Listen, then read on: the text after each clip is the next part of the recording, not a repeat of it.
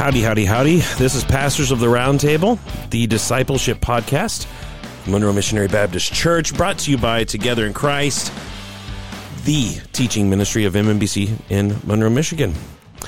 We are walking through Luther's Heidelberg Disputation, and today's episode is called Sinners Jesus Came to Call. We've been walking through these statements of Luther as he's trying to argue for who we are as sinners, but then how that drives us to Jesus Christ to embrace and rest in His grace. So that's where we are headed to. That's what Luther's been doing, and that's where we've been at in this disputation. I want to open up with a hymn. I'm not going to sing it. Oh, I'm not going to. So you're going to open up with a poem? Well, however you want to think about it. Yeah, no, go for it. You're a vocal major. I was not a vocal major. Did you take vocal classes? No. None. No. Ever. No. Okay. Did you bring your trumpet to play it for us? No, I did not. Did you take music classes? I'm sure you've all taken music classes. I hope your public school had some kind of elementary music class. I'm talking in college. Selling class ever failed? Have you took music classes in college? You did? Yeah. Come on. Are you serious, Scott? I did. Is public school like elementary? Band. I was rebelling. You got an F, and all you have to do is show up and participate. You had to turn in a practice sheet, and I You wouldn't refused. practice? I was ticked at my teacher, and I was just rebelling. What was your instrument? She wouldn't let me change instruments. You wanted to be a drummer, I bet. I did. What were you? I was a trumpet player. You didn't want to be that, so you. Yeah, I could see that you would want to try to become a drummer. And see, Matt, They had it easy. the drummers. Yeah. I don't know. In college, they had to do a lot of extra work. I did. I was in elementary school or middle. This was middle school. Middle school. I was going to say, yeah. In college, our drum corps, they practiced afterwards. Mm-hmm. After the regular practice, they had to further practice for the whole time. You just hit something. Boom. That's all it is. That's all it is. Is hitting stuff, hitting something. All the musicians. That's all it is. Do it in time. That's the key. Scott watched Stomp and thought, I can do that. Yeah. You ever seen Stomp? No. Or just I've kids seen in the Drumline. Stomp is a show where it's. You know what Stomp is, Tim? A play? No, it's like a show. It's like what it is they do percussion, yeah. but they do like with trash cans and like brooms. Comes out of New York Oh, they'll City. be like at the Pistons game? Well, I mean, Stomp was like See a those guys production. outside all the time. Yeah. I think it came out of New York. Yeah, it was Well, like a the whole halftime production. show of Pistons games and stuff. I've seen them. People like that. They do that kind of thing. With trash Is cans. that cardio drumming? That's No. that's different. I'm into cardio drumming. You are? No. Okay. I stopped paying attention when you guys started talking Yeah, about you're band. on your phone. You guys started talking about band. I'm like, I'm out. Oh my goodness. I was out too. I failed. You were literally out. You haven't come back in since. No, I haven't. All right. Well, I have an opening in the praise team. But yeah, so. It's fine if you want somebody who's going to be rebellious just and bang something? refuse to practice. So cowbell. there's that song by Joseph Hart called "Come Ye Sinners, Poor and Wretched." Right, it opens up, "Come ye sinners, poor and wretched, weak and wounded, sick and sore. Jesus ready stands to save you, full of pity, joined with power. He is able, he is able, he is able. He is willing, doubt no more." But then eventually, later on in the verse, it says, excuse me, "Come ye weary, heavy laden, bruised and broken by the fall. If you tarry till you're better, you will never come at all." And it says, "Not the righteous, sinners Jesus came to call." And that's what the theme is today, is that it was sinners that Jesus came to call, not the righteous, not those who think they've got it together, but only sinners are the ones that Jesus came to call to himself. And so Luther has been rooting out throughout this whole set of statements. He's been rooting out a tendency that you and I have, which is a tendency to trust in ourselves, to trust in our own abilities, our own desires, our own works. We are naturally impressed with our own works. So when we hear instructions or we hear commands or guidelines, things that we should do, ought to do, or to be, because we are blinded to ourselves, we naturally think that we have the ability to do those things. We're all born like the rich young ruler, thinking, all these things I have done from my youth. On the other hand, we're not impressed with God or his works. Again, like the rich young ruler, we come to Jesus and we want Jesus to be our teacher, to be an example, to be an instructor, to be a life coach. But when we look at Jesus, we do not see the Lamb of God who takes away the sins of the world. We see as somebody who can come and improve us, but not to save us completely. And so Luther has been, throughout these statements, been rooting out all of our trust in our works. And last week, he has rooted out our misconceived notions about our will. Because the reality is that our will, the depth of our sin, is that we are in bondage to sin. We only desire and delight in sin. All that we do and will and choose is sin. Now, at this moment, you might be thinking, what's the point? If we can't do anything, then why even try? But Luther has been driving us to see this reality, because he thinks it's found in the Bible, that Jesus came to save sinners. Helpless, dead, enslaved, lost sinners. That's where Luther, in these statements, has been driving us to see, and that's where we come today.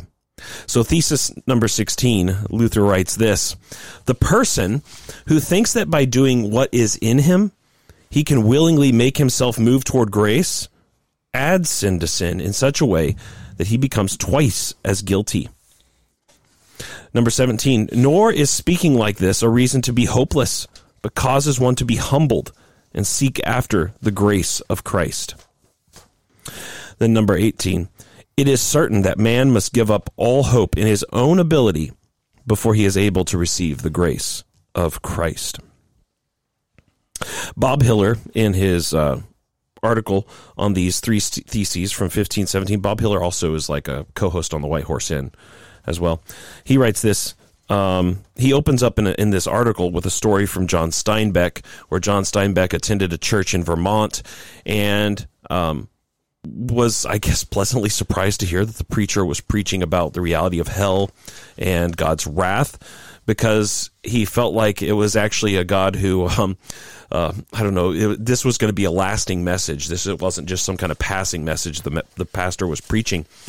But then he continues on in the article and says this: here Luther hits us with the full force of the law.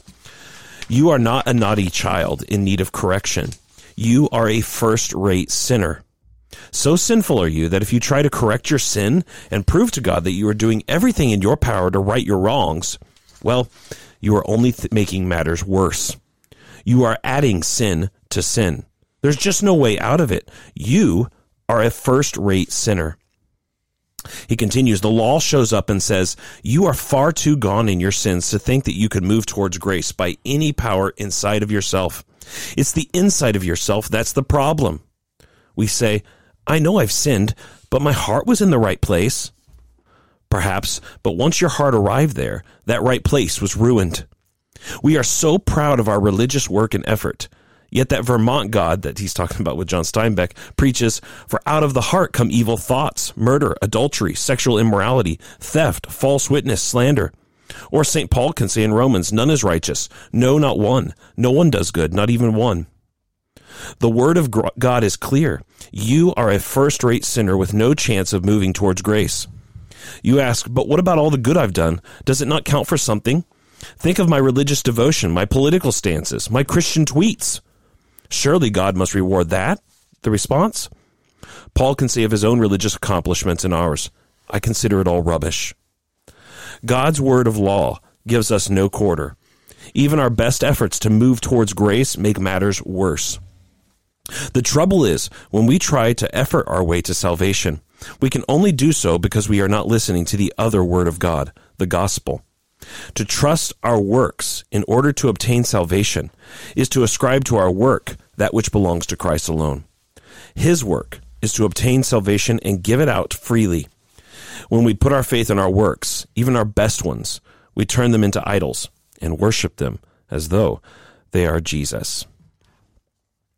So what Luther is driving at here is, it's not that we just quit and despair. Luther says that all of this conviction of the law and even the reality that everything I do, even my attempts to fix myself, are actually sin. The point of all of that is to drive you and me to fall down and pray for grace, and rather to transfer our hope from ourselves to Christ, in whom lies our salvation, our life, and our resurrection. So, any thoughts, guys, as we've read about Bob Hiller, but also Thesis 16, the person who thinks that by doing what is in him, he can willingly make himself move toward grace, adds sin to sin in such a way that he becomes twice as guilty. I think it's powerful because, I mean, obviously it's very autobiographical on Luther's part, right? I mean, this was his story prior to understanding salvation and justification by faith. He was trying so hard, taking pilgrimage, trying so hard to cross-cancel, if you will, his wretchedness by doing these good works and, becoming Augustinian monk and so forth, to try to heap upon himself all this merit to the point where he was depressed, right? And very tormented in his mind until he started reading Romans and Galatians.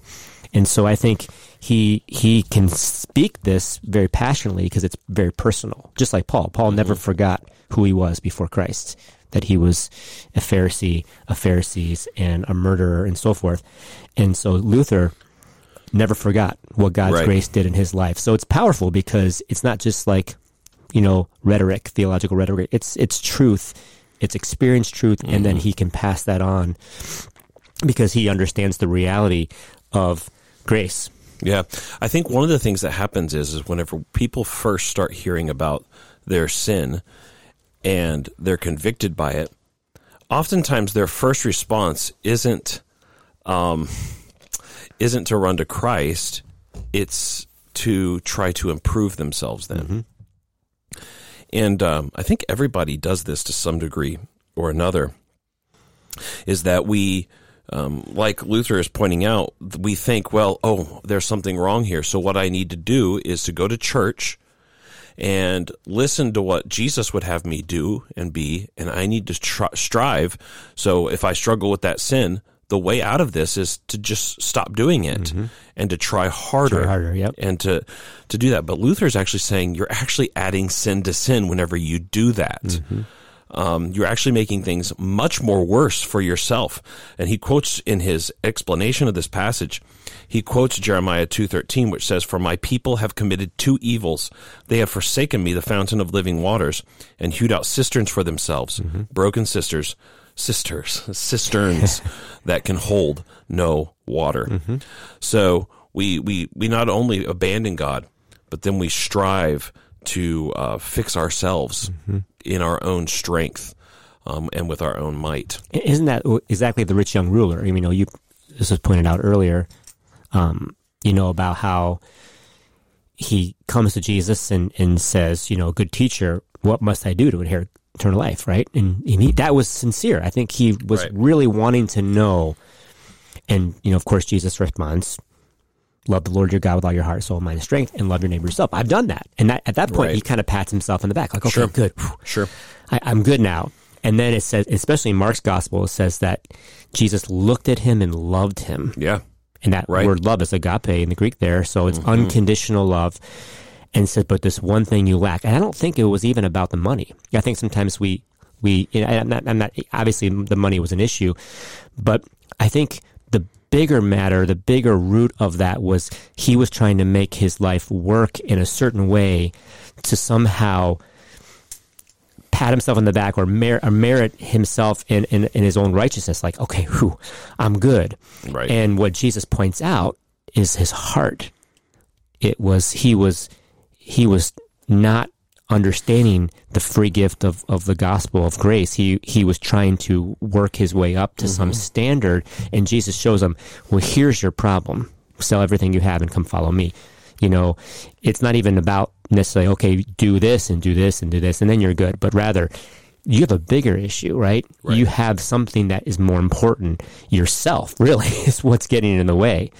And I think that's kind of what Luther's saying. It's like you try to almost like compensate or have these strategies, these kind of strategies to try to figure out how you can rise up on righteousness. Right. And until that ladder is knocked down and those crutches are knocked away from you, we'll never see what we really need, which is Him.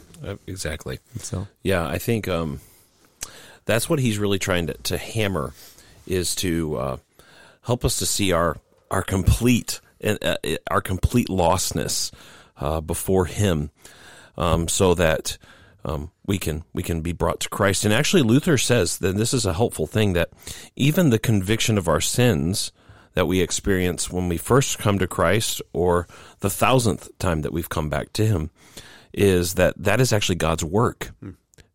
He says this: God's alien work brings about a work which is His very own. That is, He brings forth the sinner that He might make him just. And what he's saying there is, I found this is another quote from Joseph Hart, that hymn writer. He says, "A sinner is a sacred thing. The Holy Ghost hath made him so." And what he's highlighting there is, everyone's a sinner, but only the person whom the Holy Ghost, the Holy Spirit, convicts us of sin and brings us to a realization of that. That is the Holy Spirit's work, to help you to see that's who you are. And that's kind of what Luther is saying in point 16, that God Himself brings forth the sinner, so to speak, in that sense. Not that He makes us sin, but He shows us our sin in order that He might make us just. And that's the opposite way of what we think often, is God comes to us and doesn't say, listen, here, you've got a little bit of ability left. Listen, just trust me. Do your best. Here's some principles and some commandments, and here's how you can get back here's how you can get back up on the horse and keep riding. He doesn't do that. He actually shows us, first of all, you're dead. You can't do anything. And He has to bring us to that point in order that He can make us then just. Mm-hmm. But that's what the whole point has been, to drive us to. Thesis 17 says this: "Nor is speaking like this whole thing, a reason to be hopeless, but causes one to be humbled and seek after the grace of Christ." So what he's saying here is that whenever we talk about this whole thing, that everything we do is sin, even our abilities to improve ourselves are sin, and our wills are bound in sin unless they're set free by God. Because the natural question that our reason is going to think, well, so what? Why do we do anything, right? Because it's hopeless. And Luther is saying, no, actually, the minute that you realize this, you're actually in a very good place. Luther says this: "Those who do not recognize that they are damnable," and I love this phrase, "awful smelling sinners, cannot be humble." He says later on, "A sick person seeks treatment when he recognizes how severe his illness is. In the same way, it does not produce despair or death when a sick person is told about the danger of his illness, but instead urges him to seek medical treatment. To say that we are nothing and always sin when we do what is in us is not hopeless, unless we are stupid. Rather, it makes one focus on the grace of our Lord Jesus Christ." Your head turned up, Tim, from your phone when you heard the word stupid. Yeah. That was Luther. That was not me. So what he's saying is all of this drives us to sin, right? So it's not like we just quit. It's actually that it drives us to see the sufficiency that's found in Jesus Christ. Thoughts? Tim? What do you want? You just called me stupid. I did not call you stupid. I did not call you stupid. You know that I did not. Sin drives us to despair. That's what you're saying. Christ and Calvin here, or Luther, saying it doesn't, right? That's what we're talking about? No. Yes. No. I'm listening to you. No, you're not. Okay. No, you're not. Okay. Yes, I am. Kind of. I understand the argument here, because there are people who, when you talk about sin constantly, feel frustrated because they feel you never get past that. And then what joy is there in this? And if you're just telling me I'm a sinner all the time, what good is that, right? Right. And there's an argument being made here by Luther that that's exactly what you need to finally see who you are. And so it doesn't drive you to this wretchedness. It shouldn't drive you to despair. It drives you to what you need, to Jesus, which then in turn gives you rest from all the work that you would have to do to try Right. to earn something, Right. right? But you only realize that when you realize you're a sinner, right? Mm-hmm. And Because- sadly, too many people push away from that. They don't want to be seen as a sinner. They don't want to be known as a sinner. Right. But And sometimes the way that the gospel can be presented in such a way that, I don't know if I don't want to throw out this language entirely, but like, I read something recently that made me think about this. Does Paul ever use the language of none of us keeps the law perfectly? Like the word perfectly is interesting. We often will say that none of us can keep the law perfectly. But subsumed under that idea is that we can keep the law a little bit. And Paul never talks like that. Paul says, none of us keep the law. He doesn't even say the word perfectly. And so what happens is with the word perfectly being used, and I'm not saying that's a bad word to use. I'm just saying sometimes potentially what is being heard is, but you can keep it a little bit, right? And so what you need is Jesus to come. You can keep it a little bit, and Jesus can help you keep it more. And so what can happen is the gospel becomes, instead of saying, well, no, you don't have to keep all these commandments, but the one thing you have to do now is believe and repent. And the danger can be is that we put repentance and faith as if they're just two different things that we have to do in order to be saved. They become conditions, and they're conditions that all of us can meet, right? When actually that's not the way the gospel is actually. The gospel is supposed to make you realize I can't do anything. I can only receive. That's actually the place that the gospel is supposed to drive you to is you're dead. You have no options on the table as far as reaching up for God at all. The gospel is God's come to you. He has come from heaven to you. You cannot go to heaven to him. He's come down for you to save you and done everything for you to trust and to receive that gift.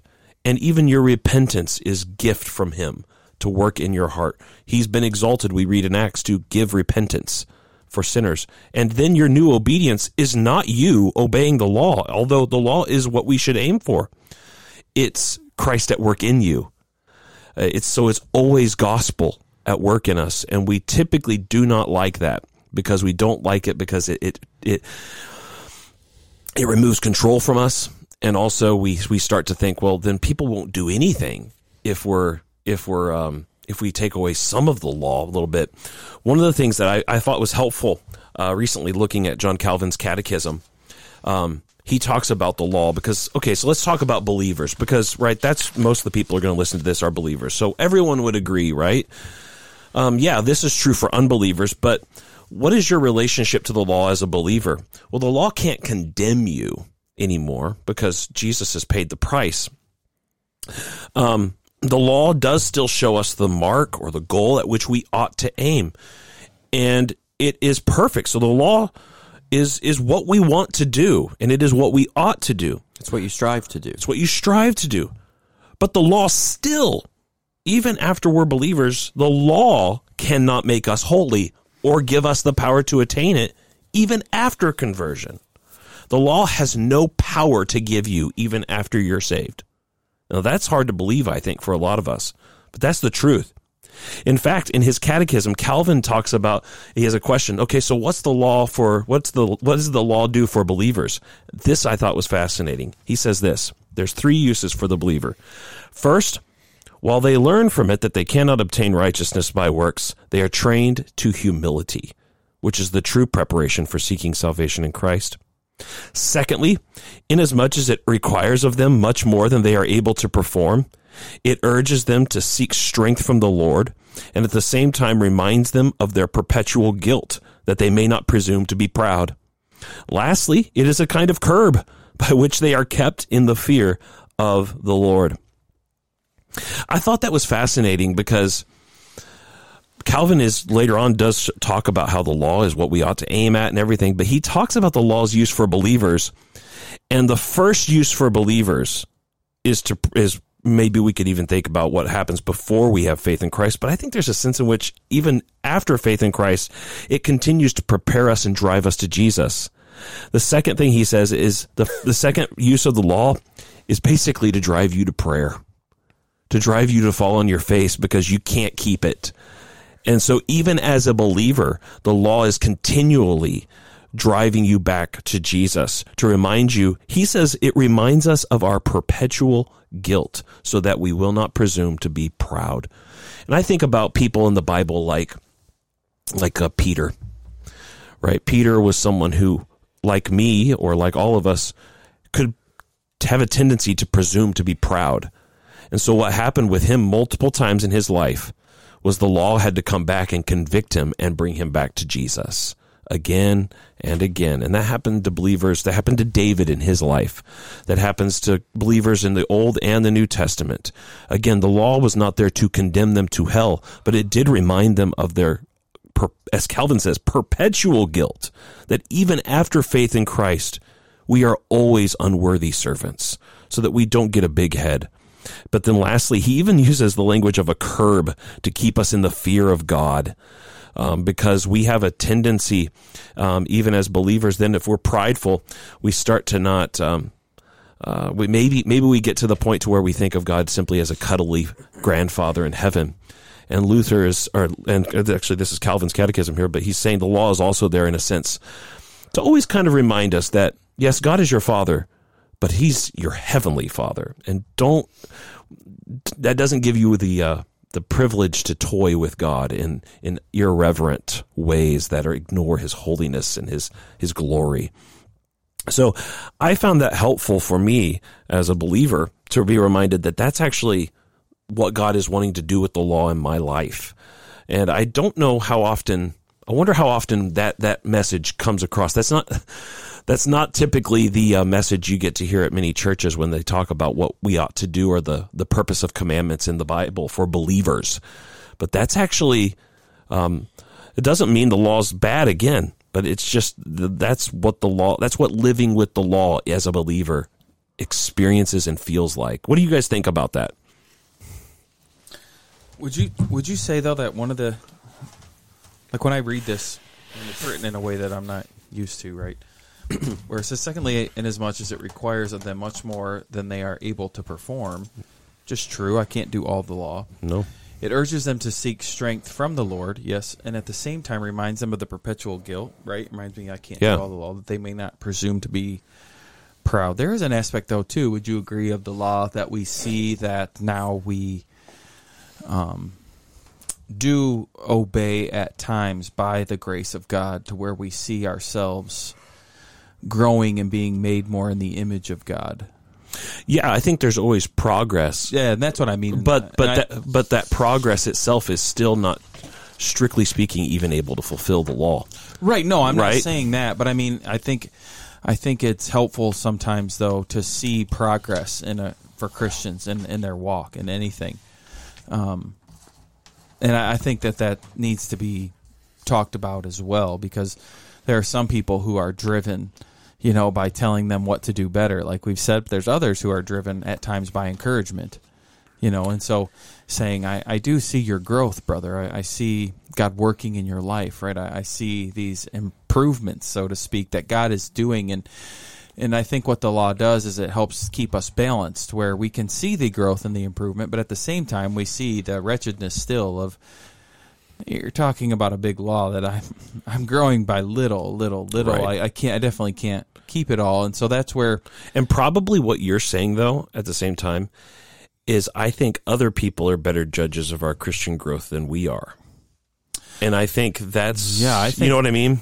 Yeah, there's definitely lines. I mean, there's some people who think they're way better than they are, but I would say for the most people, I think at times people think they're way worse than there are, where you have to be reminded that God has been kind to you, and you need to see how God has, like I said, changed you and molded you and made you to where now you are a more joyful person. You have more peace in your life. You have, these different things, and this is God working in you, and it's a good thing, right? Keep striving, keep going, like Paul would say in Corinthians 9.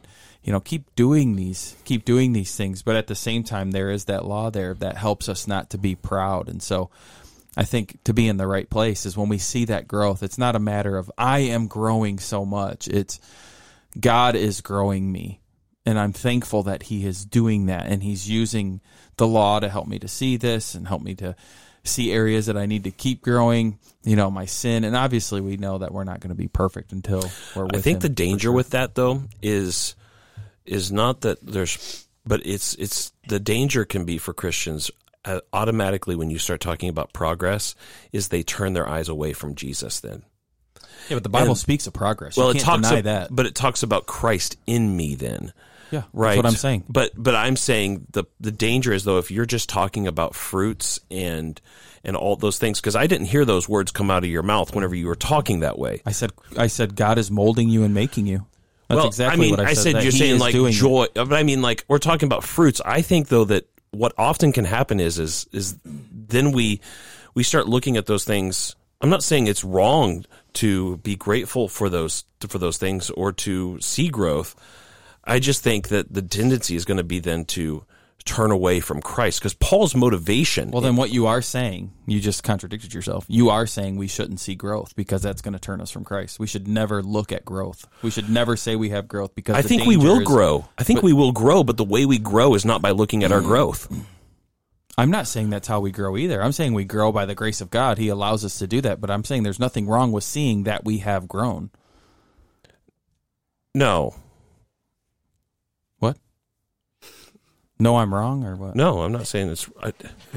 I think all I'm saying is I just think that's a tendency that can happen, is if we start to tell people to look at their growth, that can be, that is a danger that can happen. I'll say it that way, is that that our eyes are turned away from Christ again. But I think there's a danger everywhere in our Christian walk, and that's why what he's saying there is that we have a curb of the law that keeps us. It can keep us where we need to be. In the fear of the Lord, it says, and we need to have that. But I don't think Calvin or Luther either would want you to be bedridden of guilt all the time either. But the way you're not bedridden with guilt is not by looking at your performance again. It's by looking at the cross. I know, but understanding that God and His grace is allowing these things to happen.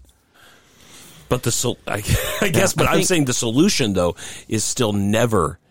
I don't take comfort. I don't think ultimately you can take comfort that my guilt is removed because even God is at work in my life in that way. I take comfort that my guilt is removed because of the cross, not because which was God's work in your life, which was God's work for me outside of me. Yeah. But I'm not going to take. I don't want to take.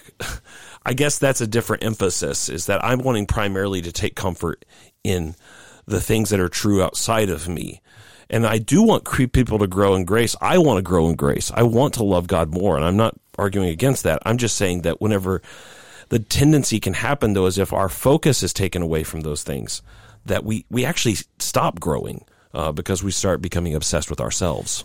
Yeah, I wonder, I looked up Calvin's catechism, which is where you said this was from, because what he says there, this last use for the believer, it's a kind of curb by which they're kept in the fear of the Lord. I mean, I think continuing to go through what he says there in his catechism, to be kept in the fear of the Lord, it seems that the fear of the Lord for the believer drives them to obedience to the law.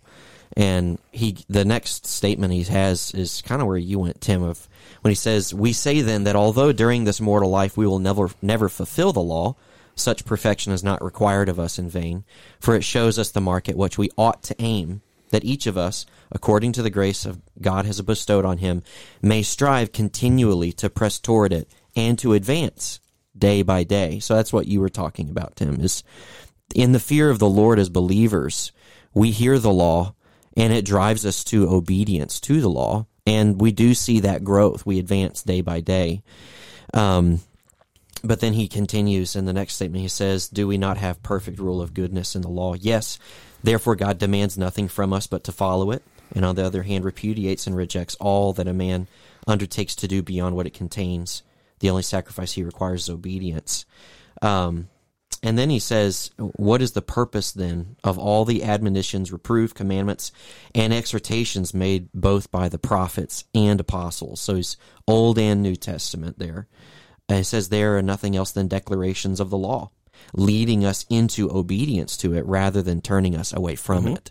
Right? So Calvin is there expounding the idea of his third use of the law, of it keeps you humble, it helps you see your need for a savior, but it's also guidance and instruction for the Christian of how we are now to live and to walk and to live in obedience to the law. Right? And there's the idea there of growth that you see day by day, like what I think you were talking about, Tim. But at no point do you move beyond those other uses to where it constantly keeps you humble to help you see where it's not my advance that I'm trusting in, it's God's grace that I'm trusting in. Right? Yeah. Right. You see it all. It's all there. Yep. Right.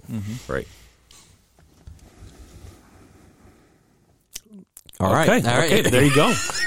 It's a wrap. All right.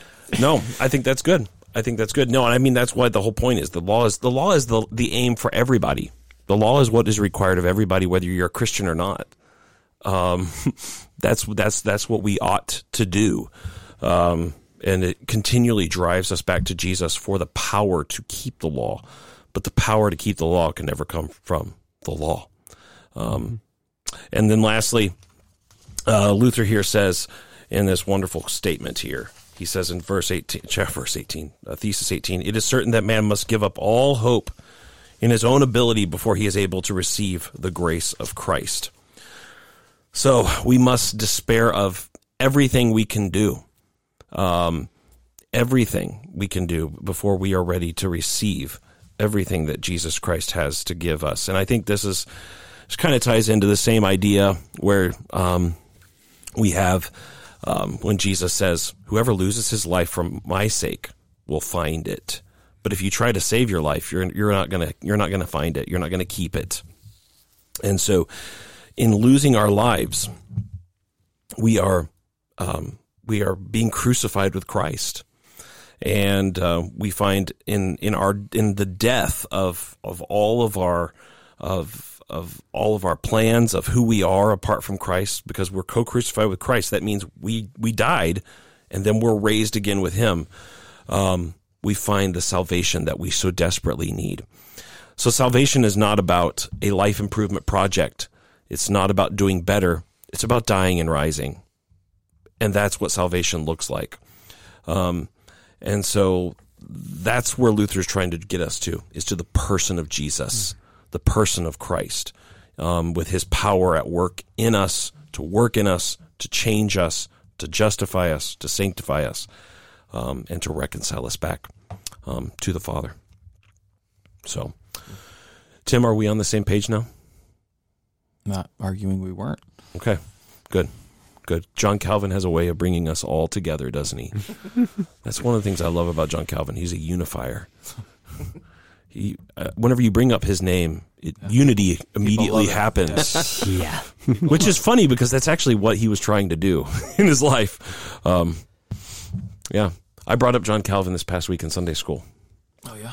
And I said, actually, it was good, but I said sometimes he's the boogeyman. You know, it's kind of like Freddy Krueger with his nails that comes out every now and then. It's like John Calvin. Don't fall asleep. Yeah, don't fall asleep, children.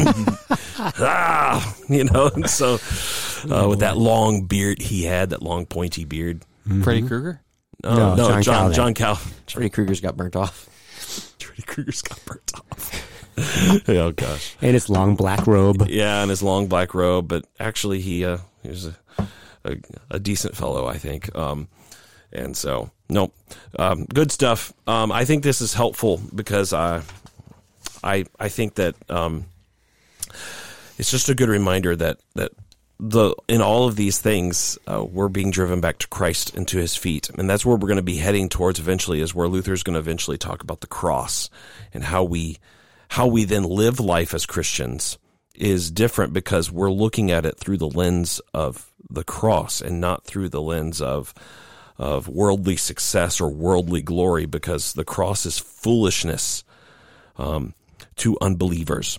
And so as he calls us theologians. As a theologian, as someone who's trying to understand, where do I find God? How do I understand God? How do I understand the world? We don't look around the world and try to find God. We look to the cross, and there we see God. There we see Jesus. There we see the meaning of life in Him. So thank you for listening to this. Hopefully it's been helpful. Take care, and God bless.